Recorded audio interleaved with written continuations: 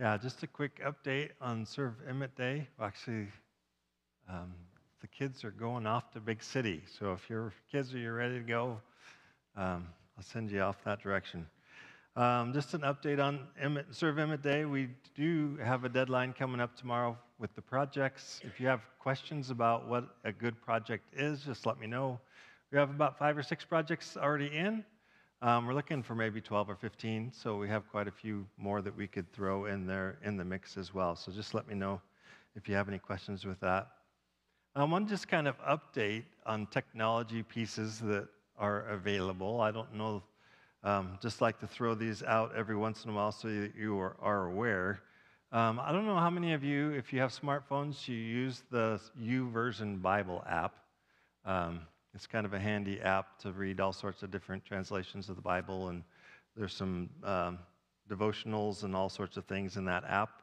But we are actually in that app. If you go to that app, if you have it on your phone, you can actually click on events and go to Emmett Nazarene Church, and you can follow along with the scriptures from the sermon on the app. You can also get to that same place if you go on our app, the app that we get through Church Center, and just click on YouVersion Scripture, or go to the website and click on YouVersion Scripture. That's in a number of different places. So if you have any questions about that, let me know, let James know, and we can help you get to that place. It's just kind of a nice thing. People have said that it's just nice to have all the scriptures together in one place. You can kind of follow along when you're looking at the sermon and working through that. We are in our 3rd week of our sermon series called Proclaim, the Gospel Has Come, focusing on the proclamations made by the early church about Jesus. A proclamation, as we've been discussing, is a public announcement from a person who is an authority on the topic, dealing with a matter of great importance to help the group kind of deal with whatever question is at hand. The proclamations that we've been looking at are actually from the book of Acts, and the book of Acts is kind of a history book. It details the followers of Jesus as they are moving on past Jesus rising from the dead, and Jesus ascending into heaven, and the Holy Spirit coming and being our helper as believers. So just really a practical book. If you've never read through the book of Acts, it's just a super practical book of what life was like now that all these things had happened. So today, we're moving on to our 3rd proclamation. The 2 proclamations so far, both by Peter.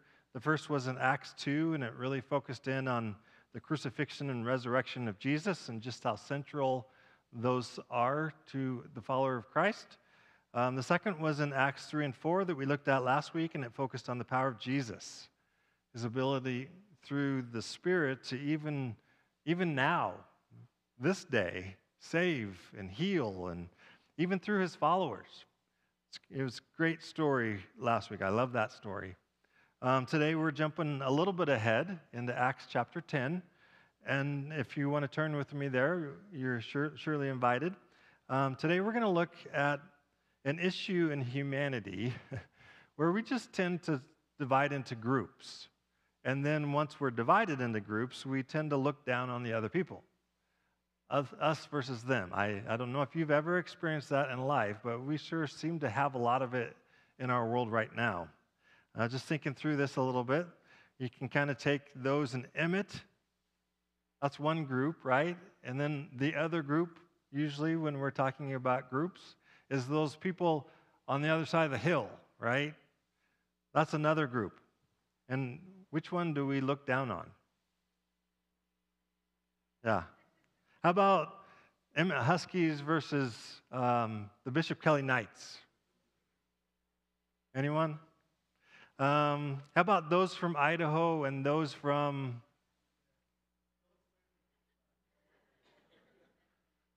You guys are getting the idea about this, right? Americans, Russians, those who are moral and decent, and those who aren't. Not that that ever happens to us where we divide up into groups and start, ridiculing the other side, but it does happen, right? Now, the story that we're going to look at in Acts 10 is actually the longest single narrative in the book of Acts. We're not going to cover the whole thing, but the length of this story in the book suggests that this story is really important to us and the early church. In fact, it's one of the most important stories in the Bible, personally to us Gentiles. It's here where we actually find the story of Cornelius, the Roman centurion. So just to dig into the context for just a moment here, if you remember back in the first proclamation in Acts 2, Peter quotes the prophet Joel from the Old Testament. Starting in Acts 2, verse 17, he said, "In the last days," quoting Joel, God says, "I will pour out my spirit on all people. Your sons and daughters will prophesy, your young men will see visions, your old men will dream dreams." And the emphasis really being all people, right? All people. Before Acts 2, the Spirit of God was active. We even see the Spirit involved in creation, right? But the Spirit was really mostly involved in the major characters that we see in the Bible, Moses and David and those big names that we know. And it was usually just for a time period, right? Not the whole time. But after Acts 2, after Jesus sends the Spirit, a new age of the Spirit begins. The Spirit starts working in all of Jesus' followers, not just the big names. That's the first shift. Today we're going to look at the second shift. And that's before Acts 10, the Spirit was active only in the Jews who were Christian. Peter, as we discovered today, didn't even have an inkling that the all in all people actually meant all people. For the Jews, from this time period, there was only two categories of people. There were Jews and then everybody else, Jews and non-Jews. And those who were not Jews were called what? Gentiles, right? And if it sounds like they separated themselves kind of like we did back in school with the cool kids over here and then the kind of nerdy group that everyone kind of picked on, that is what they were doing, right? Jews considered non-Jews really on the lowest level. In fact, they had a nickname for non-Jews, for Gentiles. They called them dogs. To the Jews, anyone who wasn't a Jew was unclean, was disgusting creatures. And that's us in the story. Just want to make sure that you get that in this story, right? So Acts chapter 10, at Caesarea, there was a man named Cornelius, a centurion in what was known as the Italian regiment. He and all his family were devout and God-fearing. He gave generously to those in need and prayed to God regularly. Now, what do we know about this man so far? Well, we know that he was a really good guy, right? He was devoted to God, and it wasn't just the lowercase g, right? It was the God of Israel. He was God-fearing. And it also says that he gave to those in need and that he prayed to God. And this verb prayer, prayed in the Greek, it's actually a continuous act. So he prayed constantly. He prayed always to God. Cornelius was this truly godly man, unusually so. And it says that his whole family was. Why was this description important in the story? Because this was the kind of description that is usually reserved for a Jew. And he wasn't one, right? He was a lowly Gentile. Cornelius was a centurion, a Roman military officer, and he lived in Caesarea, which was a fully Gentile city. I mean, there's rarely any Jews that would actually go into Caesarea because the Jews didn't like that place. They thought it was disgusting. It even was the place where the temple to Caesar resided. Verse 3, one day at about 3 in the afternoon, he had a vision. Cornelius had a vision. He distinctly saw an angel of God who came to him and said, "Cornelius!" Cornelius stared at him in fear. "What is it, Lord?" he asked. The angel answered him, "Your prayers and your gifts to the poor have come up as a memorial offering before God. Now send men to Joppa to bring back a man named Simon who is called Peter.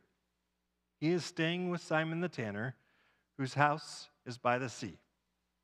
One thing I want you to notice in this story is just how God receives this man's prayers, how he receives this man's gifts to the poor. I mean, do you see it in the story? They are highly regarded by God.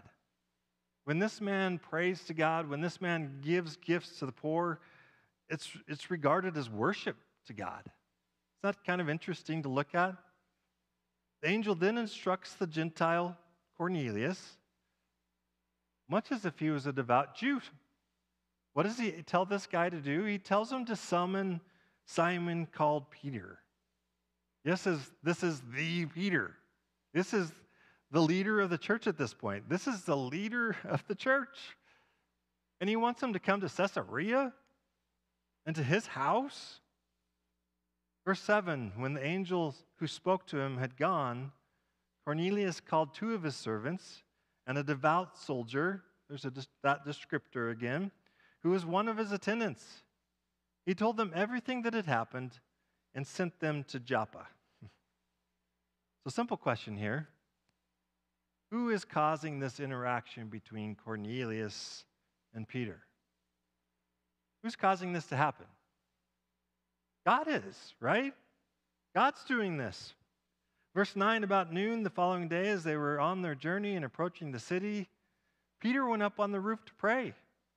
He became hungry and wanted something to eat. While the meal was being prepared, he fell into a trance. He saw heaven opened and something like a large sheet being let down to earth by its 4 corners. It contained all kinds of 4-footed animals, as well as reptiles and birds. Now, when you see this list of creatures, this is actually kind of a parallel list of many of the lists in Scripture that represent all of God's animals that he's created, right? All of them. The clean and the unclean animals. We all know that the Jewish people have this dietary law system, right? Of what they can eat, what they can't eat, the kosher laws. And these were very important laws to the people who called themselves Jews, right? They were only allowed to eat certain kinds of meat, certain types of animals, right? But verse 13, then a voice told him, "Get up, Peter, kill and eat." "Surely not, Lord," Peter replied. "I have never eaten anything impure or unclean." What is Peter saying here? No way, Jose. Actually, more accurately, no way, Jesus, right? By no means. Never. It's never going to happen. I mean, this is an absolute refusal, right, by Peter. Always cracks me up when you see in sentences and statements where they include surely not and Lord, right? I mean, that's just kind of confusing a little bit, right? No and Lord in the same sentence doesn't seem to make sense, but it happens, doesn't it? You ever been in a situation where you thought that you knew more than God? Yeah, we've all been there, right? Verse 15, the voice spoke to him a second time. Do not call anything impure that God has made clean. This happened 3 times, and immediately the sheet was taken back to heaven. Notice any trends in Peter's life? He tends to have some 3s in there, right? Lots of 3 times in his life. But another simple question. Who seems to be pushing Peter's boundaries on his belief system? Who is it? It's God, right? And this wouldn't have been something easy for Peter to navigate. These kosher laws, they were considered to be foundational in the Jewish belief. Their whole society was built on it, right? He would have been eating that way since he was a kid. Maybe a little bit more complicated question. What exactly is the issue that God is pushing on? What is he pushing on?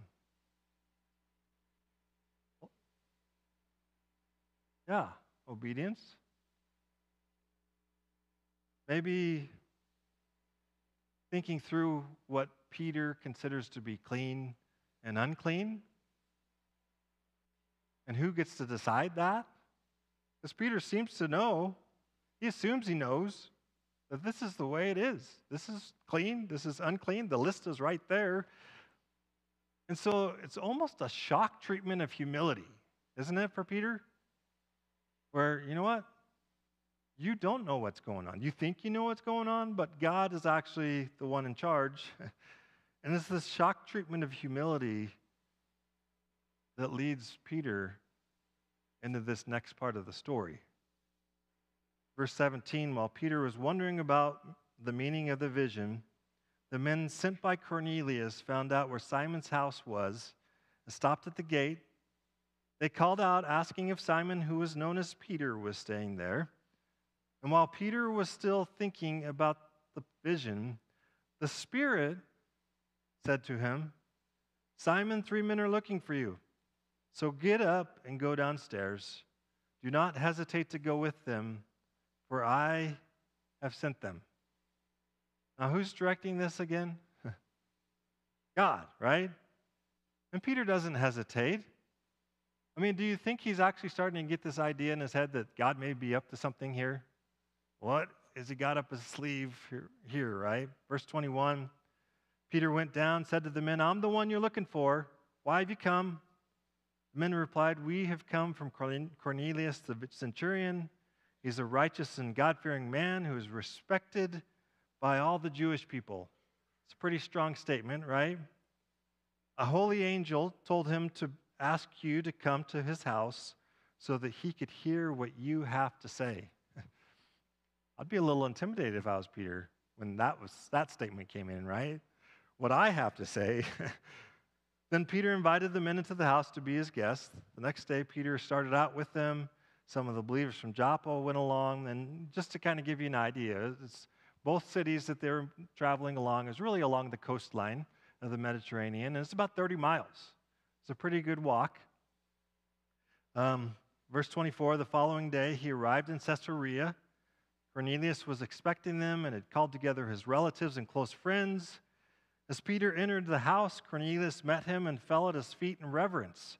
But Peter made him get up. Stand up, Peter said. I'm only a man myself. You hear what's going on in Peter's life? Humility, right? He needs that. That's good, Peter. Verse 27, while talking with him, Peter went inside, found a large gathering of people. And he said to them, you are well aware that it is against our law for a Jew to associate with or visit a Gentile. That is the law, right? He was breaking the law just being there, right? But then he goes on to say, but God has shown me that I should not call anyone impure or unclean. So when I was sent for, I came without raising any objection. Interesting. Quick learner, Peter, right? Good job. Peter continues, may I ask why you sent for me? And Cornelius answered, 3 days ago I was in my house praying at this hour at 3 p.m. Suddenly a man in shining clothes stood before me and said, Cornelius, God has heard your prayer and remembered your gifts to the poor. Send to Joppa for Simon, who's called Peter. He's a guest in the home of Simon the tanner, who lives by the sea. So I sent for you immediately, and it was good of you to come. Now we are all here in the presence of God to listen to everything the Lord has commanded you to tell us. Again, no pressure there, Peter. What has God commanded you to say? And here comes our proclamation for today. Verse 34. And Peter began to speak. I now realize how true it is that God does not show favoritism, but accepts from every nation the one who fears him and does what is right. That was part of the message, right? Peter continues really with the rest of the gospel. You know the message God sent to the people of Israel, announcing the good news of peace through Jesus Christ, who is Lord of all. You know what has happened throughout the province of Judea, beginning in Galilee after the baptism that John preached. How God anointed Jesus of Nazareth with the Holy Spirit and power, and how he went around doing good, healing all who were under the power of the devil because God was with him. We are witnesses of everything he did in the country of the Jews and in Jerusalem. I mean, they all know this, right? He's even including them in the conversation. And then he continues, they killed him by hanging him on a cross. But God raised him from the dead on the third day and caused him to be seen. He was not seen by all people, but by witnesses whom God had already chosen, by us who ate and drank with him after he rose from the dead. He commanded us to preach to the people and to testify that he is the one whom God appointed as judge of the living and the dead. And that is part of the message of what he just heard, right? That it's God who gets to decide who is clean and unclean. God is the judge. Jesus is the judge, not us. Verse 43, all the prophets and testify about him that everyone who believes in him receives forgiveness of sin through his name. Good news, right? Now, one of the first things that kind of stands out to me in Peter's proclamation is that the substance from all three proclamations that we've read so far is always the same. Whether he's proclaiming the faith to a Jewish leader, the high priest himself, like last week, or to a Gentile Roman centurion, the substance of the message of the gospel remains essentially unchanged. That Jesus was this man of great power who was crucified. He rose from the dead, and now there is forgiveness in his name. This doesn't mean that the message is a carbon copy. We don't read through this and think, well, he wrote it down word for word, and he memorized it and said it exactly the same way. For example, Peter doesn't spend a long time talking about the prophets of the Old Testament in this telling of the gospel as he did in Acts 2, because the audience was different, right? He didn't need to talk about the Old Testament prophets to the Gentiles. They wouldn't have even known what that was. So there isn't just one way to share the gospel, but the good news shared should be the same good news regardless of the people with whom we are talking to, right? Good news for all people. And in this particular proclamation, even though the core message is the same, there is a new emphasis.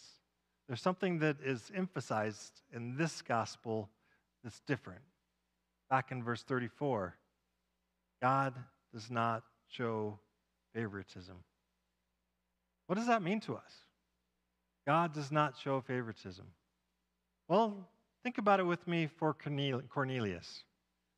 He was a Gentile, which means that at this point in history, he was not part of the people of God. He wasn't. He wasn't included in God's covenant with the descendants of Abraham, Isaac, and Jacob. We don't often think through this all the way, I don't think. I think sometimes we kind of transport ourselves past all of this. But at this point in history, it's still God's covenant with Abraham, Isaac, and Jacob. It's still Jews who are Christians, right? At that time, Jewish ceremonial laws governed Jewish thought and practice on what it was clean and unclean, from food to clothes to people. These laws had a purpose. They were trying to help the people of God to visually and physically understand that God is unique. He's not common. He's holy.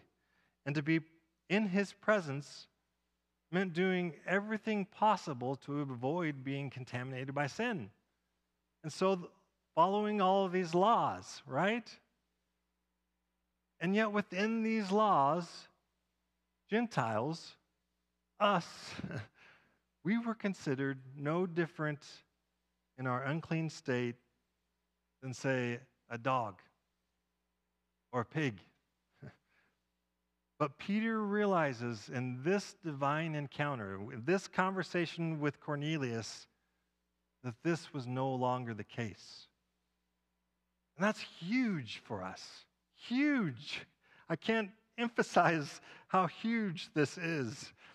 Remember the words of the angel in verse 15? What God has made clean, no one declare to be unclean.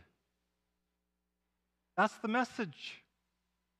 If God declares us clean, no matter who we are, we can be clean. In fact, listen to the last part of this passage. God's still leading through the Holy Spirit. Verse 44.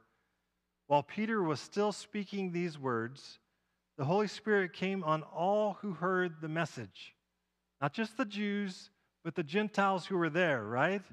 The circumcised believers, aka the Jewish Christians who had come with Peter, were astonished that the gift of the Holy Spirit had been poured out even on Gentiles. For they heard them speaking in tongues and other languages and praising God. Then Peter said, "Surely no one can stand in the way of their being baptized with water.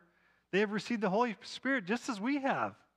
So he ordered that they be baptized in the name of Jesus. What is baptism? It's joining the people of God, becoming a part of the people of God, Gentiles, us. I mean, do you see the shift? The cross of Christ is the great leveler. Despite your background, despite whatever sin that you've committed, despite whatever your successes that you claim, your failures that you claim, despite your ethnicity, despite your nationality, your gender, your age, whatever distinguishes us as human beings, we all need the same thing. We need the cross of Christ.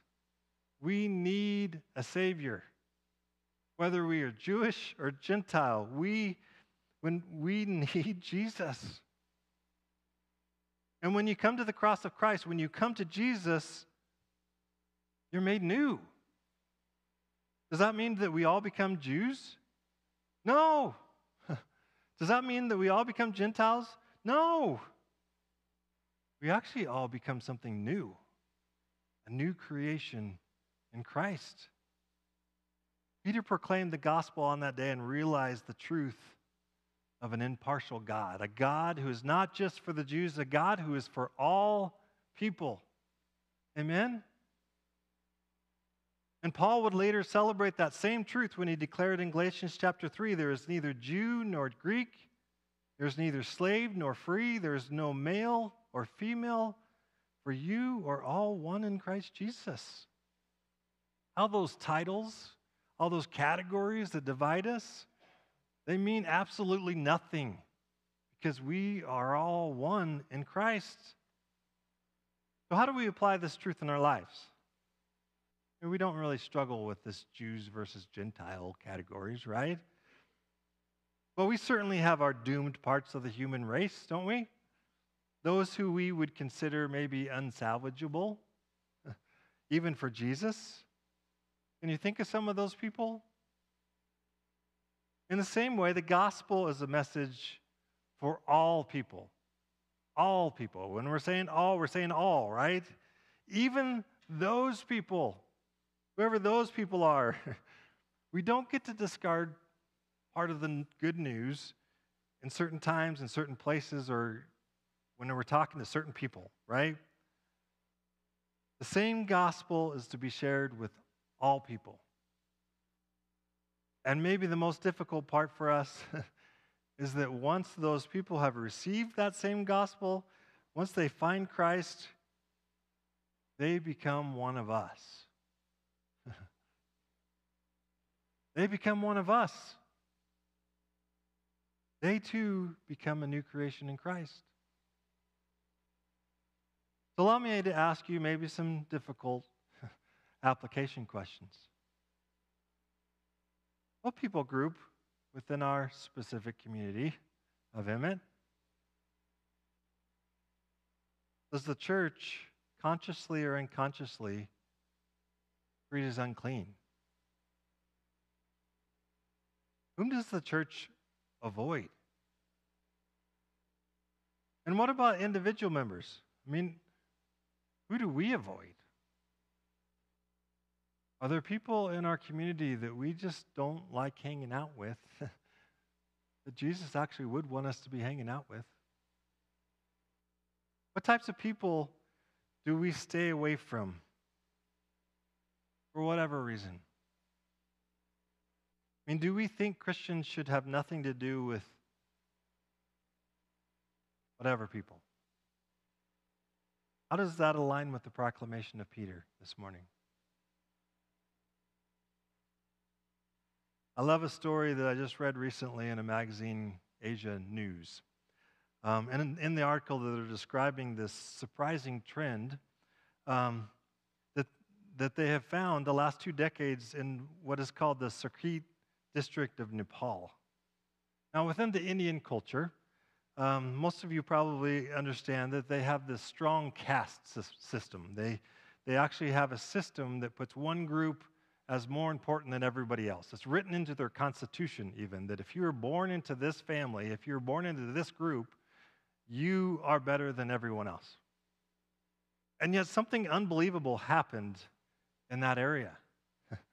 Some of the Indians of the upper class became Christians. And what did they do? They started welcoming the untouchable Dalit caste into their group, the lowest of the low. They accepted them as their own. You know what the response was? They converted en masse to Christianity. The article actually states that in that region of Nepal, approximately 50,000 Dalits have converted from Hinduism to Christianity. All because of love. Being willing to reach out to someone. I mean, praise the Lord. What can God do through a church who's willing to love, no matter who they are? As Peter demonstrated today, the Christian faith is open to people from all walks of life.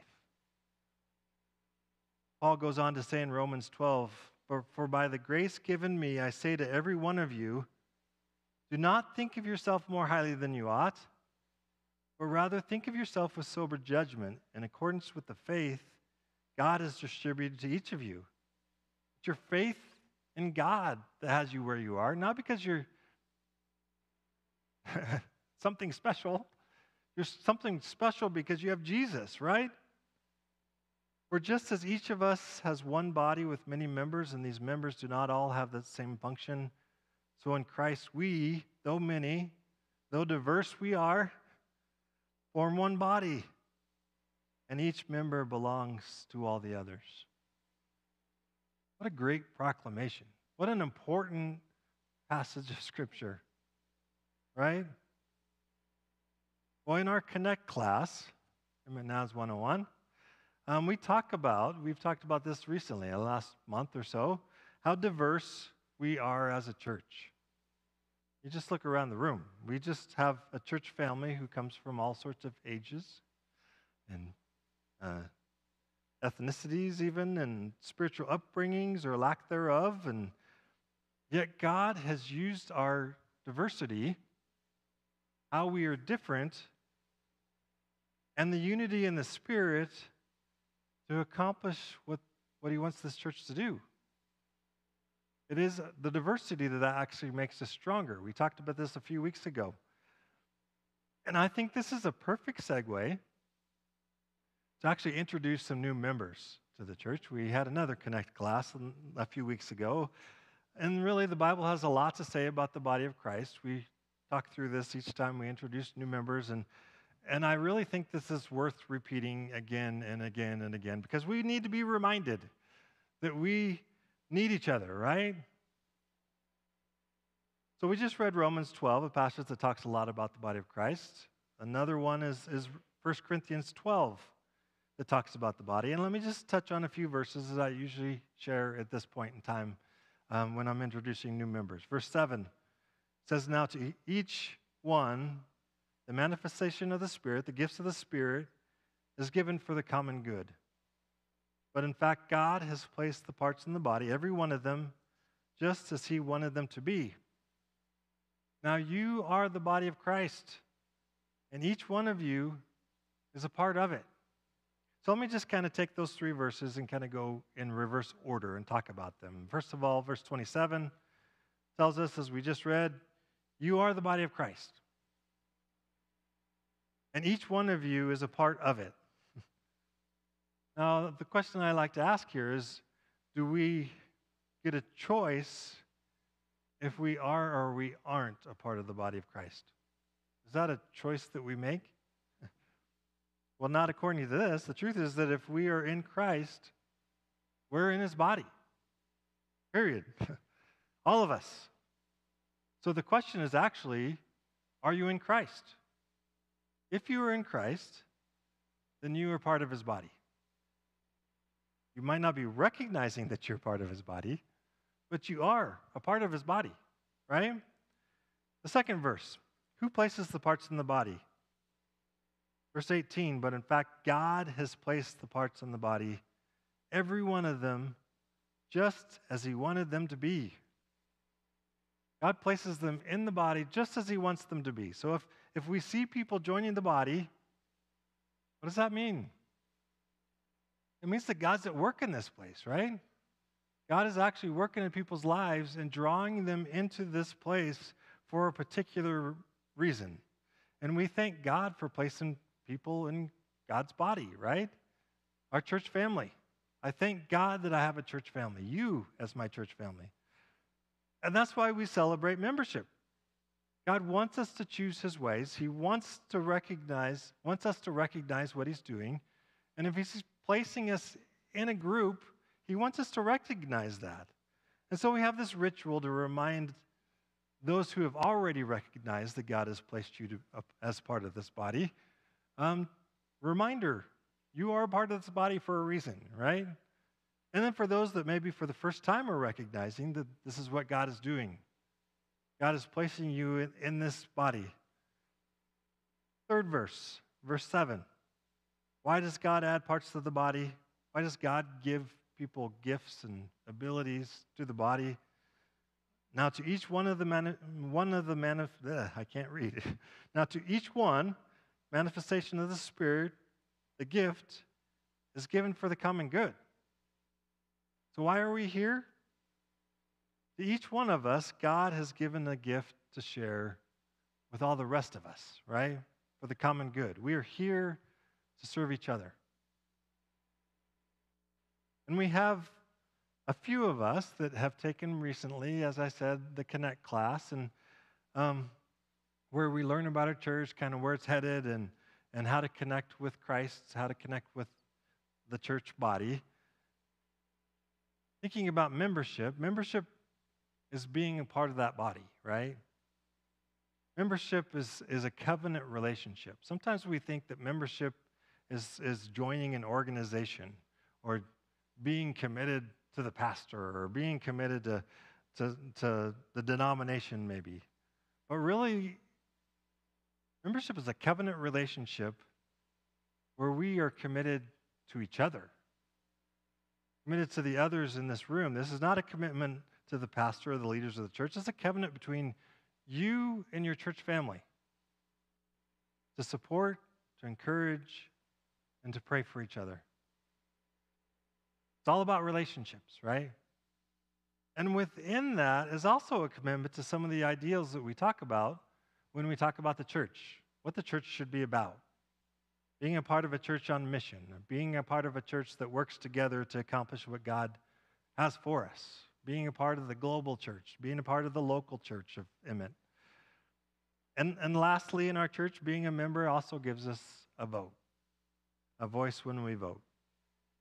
In our church, there are two requirements for membership. The first part is this membership covenant that we have together, right? Which all of those who are coming to join the church today have agreed to do, to be a part of. And there's a second part to this as well. In order to be a part of the body of Christ, you've got to confess your faith in Christ. Hard to be a part of the body of Christ if you're not in Christ, right? Becoming that new creation that we were just talking about. So I'd just like to invite to the front those who recently took the Connect class and are planning to join the church this morning. You guys come down this way.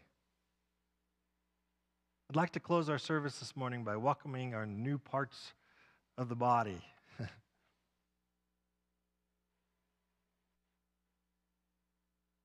As they come super excited and ready to stand up front with me, right? This is some of them. We are actually missing a few that we'll introduce later. Let me just kind of stand away from you guys so I can talk to you. Well, I want to ask you this morning, do you affirm before this congregation that Jesus Christ is your Lord and Savior? So say, I do. Very good. And as we just read in Scripture, do you believe that God is adding you to the body of Christ? Do. God is adding you to our church for a reason. He wants to do something through your life to help us all become all that He wants us to become as a body, right? All of us together. Will you allow God to work through you to make this body more complete? If so, say, I will. Will you commit to supporting, encouraging, and praying for the members of the body? Very good. Will you open up your life to allow this body to minister to you and help you grow into all that God wants you to be? Very good. Congregation, you have a part to play in this, as always. Would you stand with me?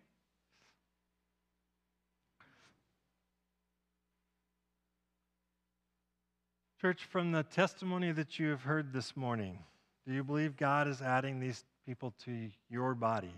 If so, say we do. Would you allow God to work in your life through them? If so, say we will. Will you commit to supporting and encouraging and praying for these members of the body, but also all of the members of the body? If so, say we will. God has added these believers to our body because He knew that we needed them. And they need us. So let's take this covenant seriously, shall we? It gives me great pleasure on behalf of the church to welcome these before you into membership. You can give them a hand. Nice job.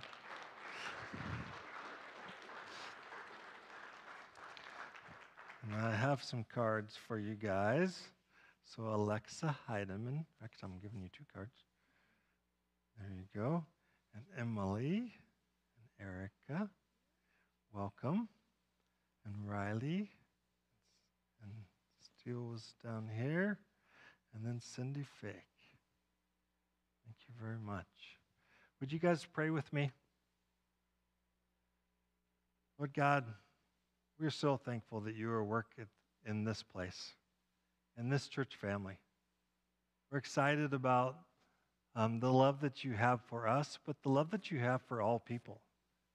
That we have an opportunity to share your good news, your gospel with those around us and help them to find you, help them to find hope. Lord, help us to think through this idea that we are in this together. That we need each other. We need to be encouraging and supporting and praying for each other. All of us need each other. Would you help us to choose to love? Would you help us to choose to engage in relationship with each other? Just help us to be the people of God that you desire us to be. We will give you all the praise. In Jesus' name, amen. The benediction passage this morning, John 13, verse 35. By this, everyone will know that you are my disciples if you love one another. So people of God, you are a blessed people, aren't you? You are a Gentile people who have been included in the grace and mercy of God. The love of God for us. A new creation. So let us also be the good news people. Amen? Let's freely share the good news to all that we encounter. You are sent.